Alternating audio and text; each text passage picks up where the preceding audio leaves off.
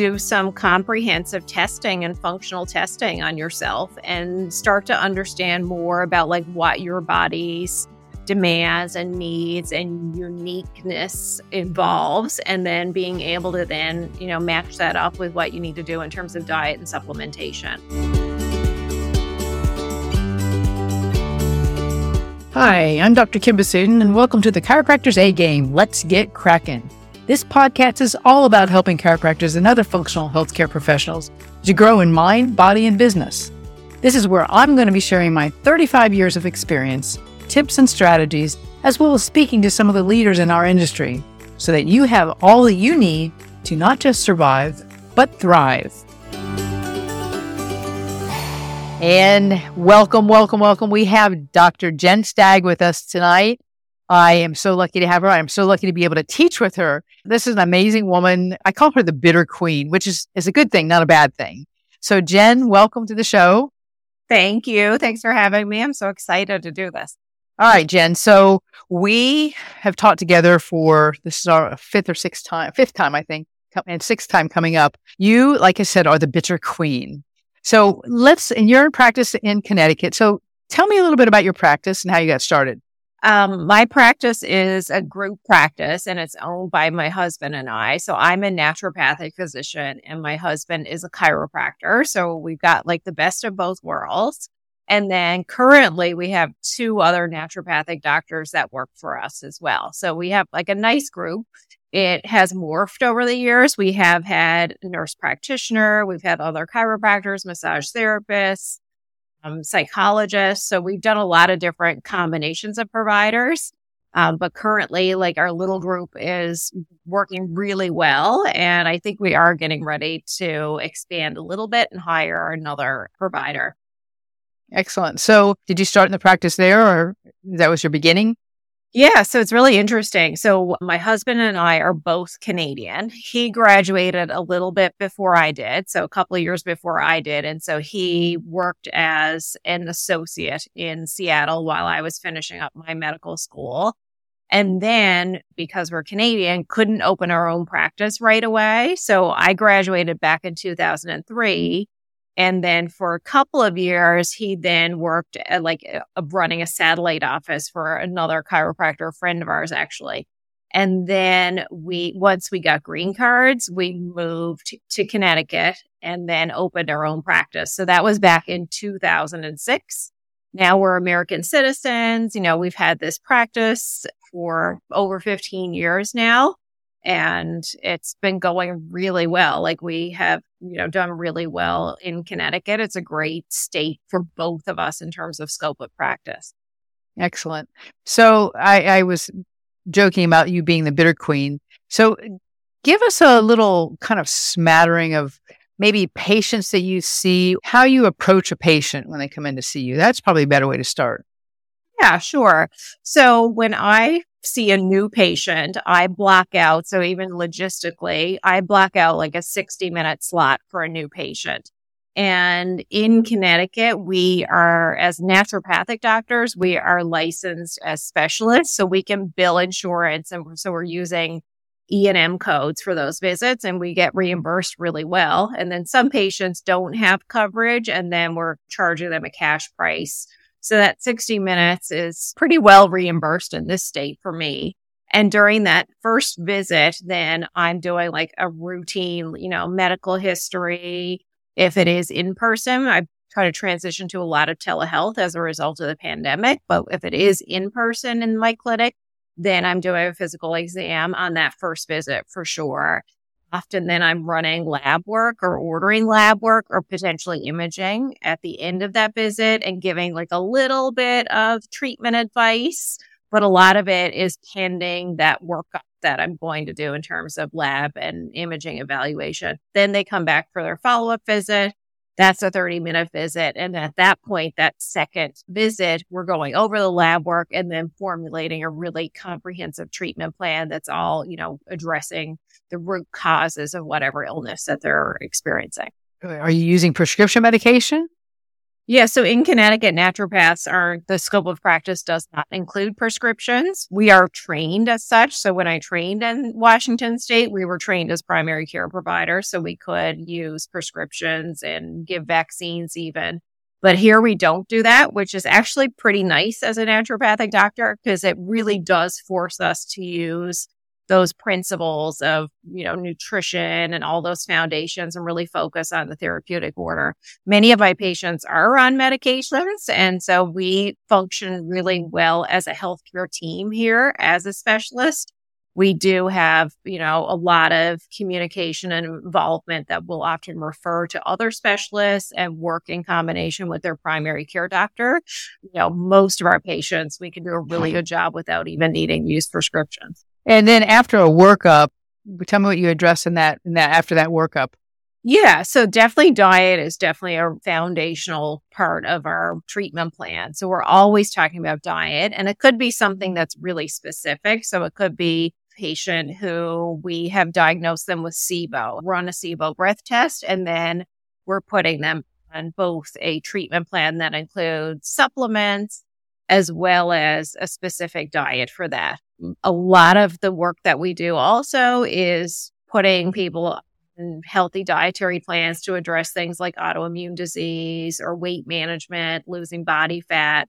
And so then, yes, we're working on making sure they're following a healthy macronutrient based diet, thinking about intermittent fasting for many of those patients. That's always part of the discussion for a lot of our patients. It's interesting though, in Connecticut, people are relatively healthy in terms of, I shouldn't say relatively healthy. I would say that a lot of times a lot of these patients are eating pretty well. And so a lot of it is kind of tweaking diet. So sometimes it's people think they're eating really well and then we have them track their calories and it's too high in fat, but the fat is coming from olive oil, right? So it might be those sort of adjustments and maybe they're not getting enough protein. So there's some of that happens, but certainly we get patients who are eating terribly and barely eating any vegetables, and we're counseling about that as well. Yeah, I see a lot of patients that come in and it's not, some of them don't have even specific health concerns other than they come in and they're like, I have all these things because I make them bring all their supplementation they're taking in. I have all these things, but I heard this on Facebook. I heard this from my neighbor. I heard this. I'm like, I don't know what I'm doing. I feel like a deer in headlights and help me. And a lot of times all I'm doing is just really organizing what they have. I mean, I got a message from one of my patients today that I worked with last week, who's a CrossFit gal, really fit, but she's fat, not obese or anything, but she's carrying a lot of extra fat. And so really just kind of tweaking her macros and changing some of her food and managing some of the, little things. And she sends me a text. She goes, I just cannot believe this. Just from what you told me, I've already lost, blah, blah, blah. And I've lost body fat. And I can't believe that change in that. Thank you. I have so much more energy. So I think a lot of, in the doctors out there that are bringing nutrition in, I think and if they haven't, I think they're really missing out on this. And I always say ethically, I mean, we should be able to tell these patients this. And if you're not telling these patients this, really it's not a good thing. You're right. You're doing them a disservice by not offering that information. I see I have a niche of what I see. What is your niche of patients that you see? Yeah, I mean, it runs the gamut here for sure, but I see a lot of patients with digestive disorders, I think is really common. And I think that's just the nature of illness too, that is a really common thing. So I'll see patients with irritable bowel, a lot of bloating, patients who are diagnosed with ulcerative colitis or Crohn's. But I also see a lot of autoimmune disease, Hashimoto's, rheumatoid arthritis, and then a lot of just menopause, menopausal weight gain, depression, anxiety. And in many of these cases, it's, certainly multiple diagnoses, right? Do you see a lot of women compared to men? Yeah, definitely a higher proportion of women than men. I do see some men, but I think the nature of healthcare in general is that, we tend to see more women. Yeah, I always say that men don't get anything fixed until it's falling off or has fallen off. Then they're like, oh, I better manage this. Women are like, that's not going to happen again. I'm going to do whatever it takes so it doesn't happen. Right. So yeah, that's pretty So talk to me about your books. You have two books. You have one, Unzip Your Genes, and the other one is Bitter Prescription. Prescription. So talk to me about the Unzip Your Genes. Yeah. So Unzip Your Genes was my first book, and it was based around genomic testing. So wellness testing to look at genes associated with eating behaviors, genes associated with nutrient metabolism, with macronutrients, exercise. So a full comprehensive panel. And so I wrote that back. That book was published in 2016, and I had started doing that genomic work maybe 2014 and really saw amazing results with that. So that was sort of that concept of putting it out there that a lot of people thought like, okay, you can't, your genetics and your inherited predispositions, there's nothing you can do about it, was kind of like the thought that a lot of people still think. And I really wanted to educate people that lifestyle matters a lot and that there's a ton of science on how you actually can change your gene expression. And that's what that book is all about. Bringing back to the genes. So what kind of genomic testing do you do in your office? Yeah. Is there a particular company you use? Yeah. So that back when I was doing that, when I first started doing that for years, we were using Pathway Fit as our main test. And that was a company called Pathway Genomics.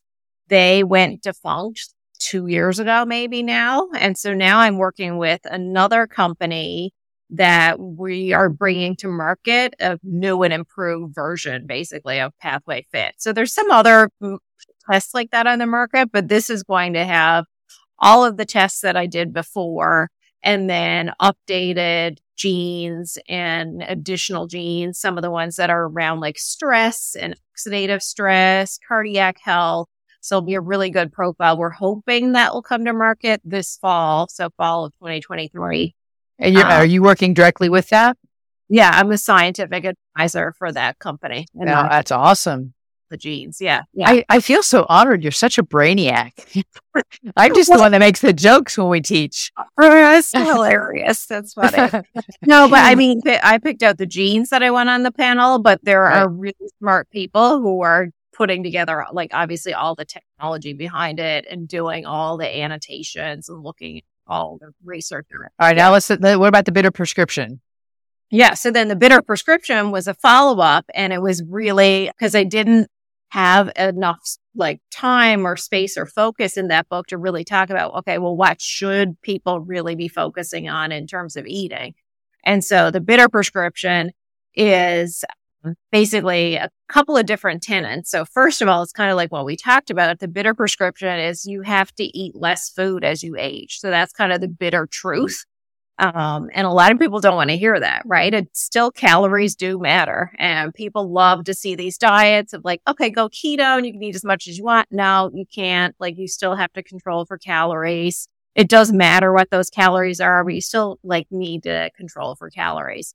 So that's part of it. And the other part then is about bitter components and bitter receptors, basically. So all the phytochemicals that are in great nutritious foods, how they bind our bitter receptors all throughout the body and how that influences our overall health, digestive health, cardiac health. There's bitter receptors even in our brain. And then the third part of it is about, in terms of bitter, is like bitter feelings and how bitter emotions affect our health as well. Well, when we talk bitter, we talk about Oriental science, or like acupuncture. That kind of medicine talks about the liver as being anger. Mm-hmm. So let's talk about liver. Let's talk about toxicity. What you do for your toxicity?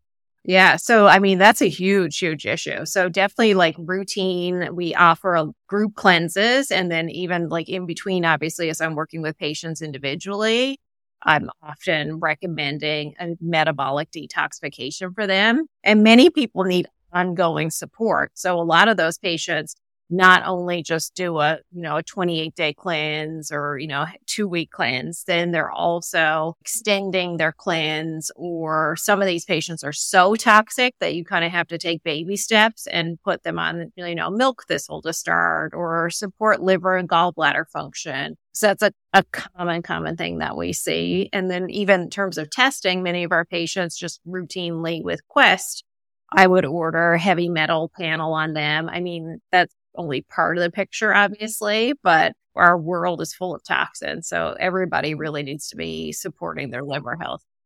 Yeah, I always tease that I have a koozie for beer that says your liver is evil and you must punish it. So I do, the same. I do a 21 day in the beginning of the year, and then we do a 3-day reset 3 times a year.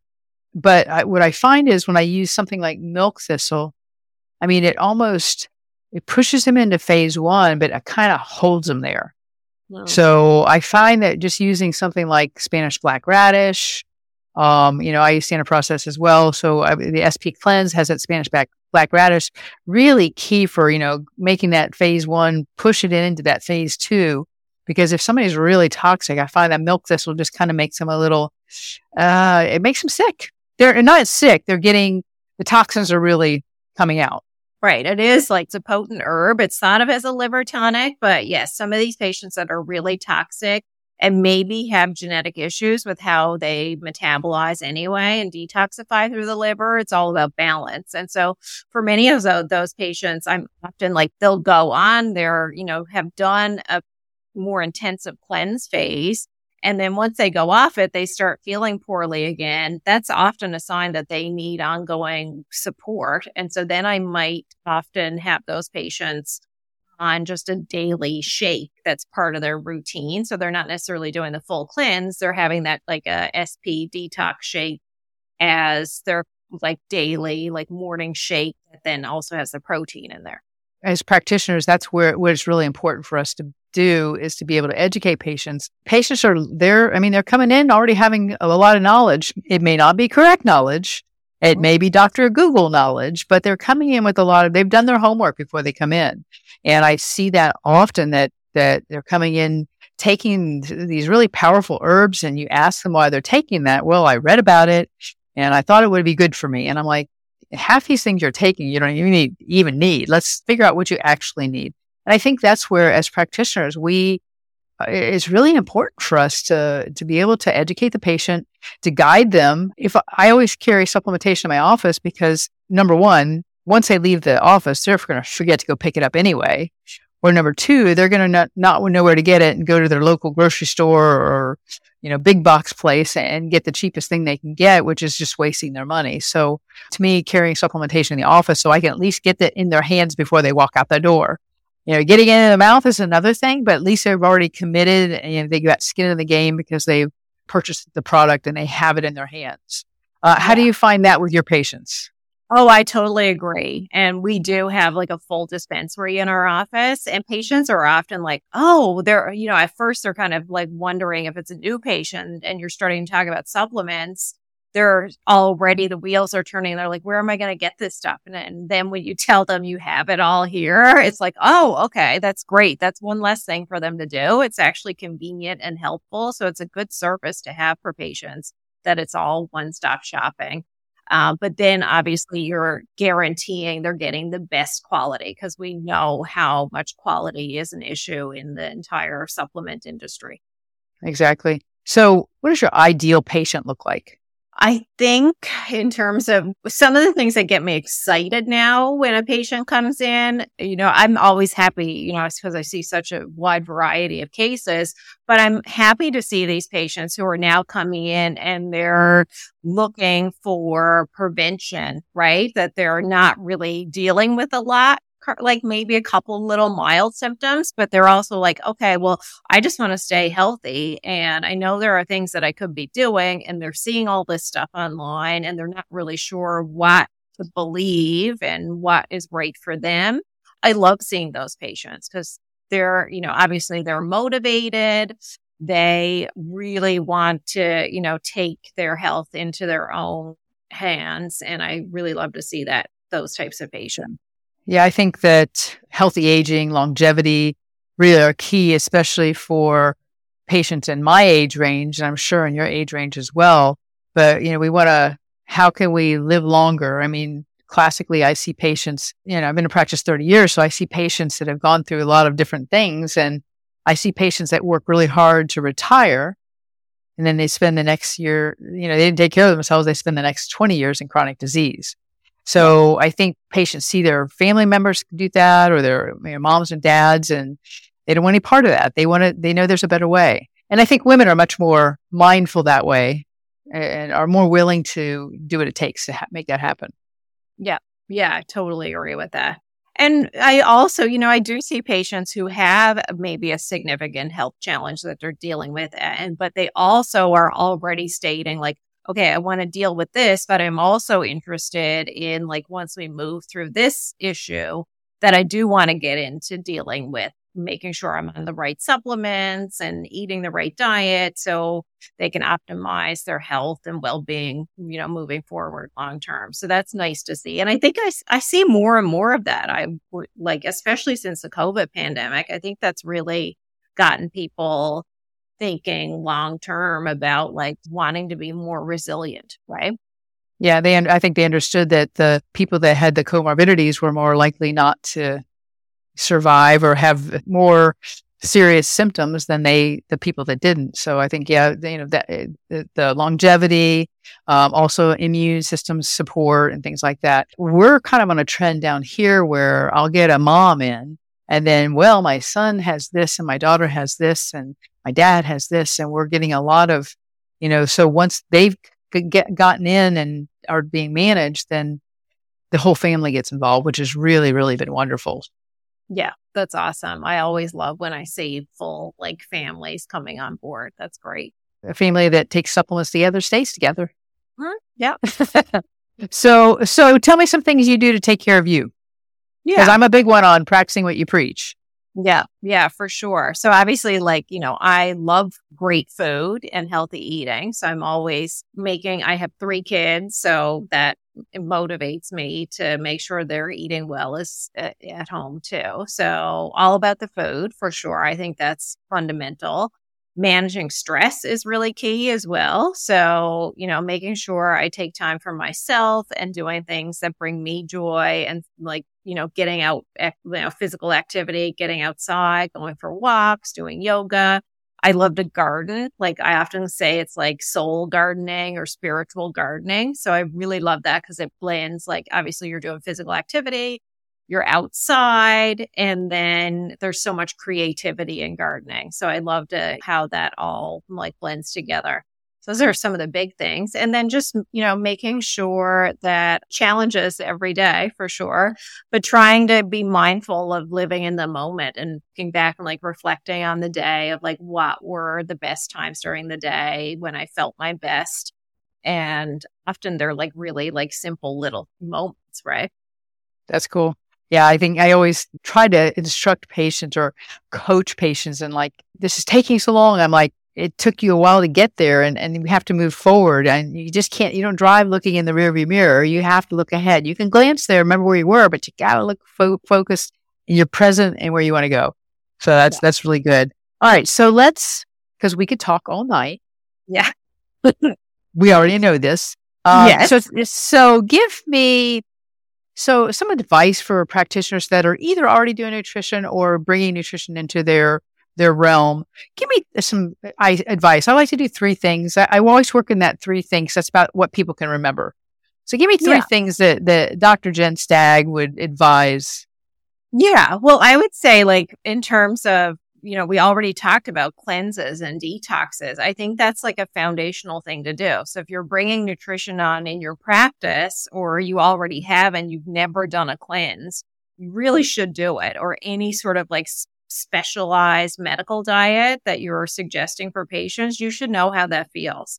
So I would say do a cleanse, take the time out. It, makes a big difference. It'll make you feel better, but then you're also going to know exactly what people are experiencing as they go through it and, how much time is involved, all of that. So I think that that's a key thing for each practitioner to make sure they've at least done a cleanse, right? I think education is extremely important. So the more, the better. And we know where to get really good education. Exactly. So just bringing that point, we were in the pandemic and we had all these webinars we were doing.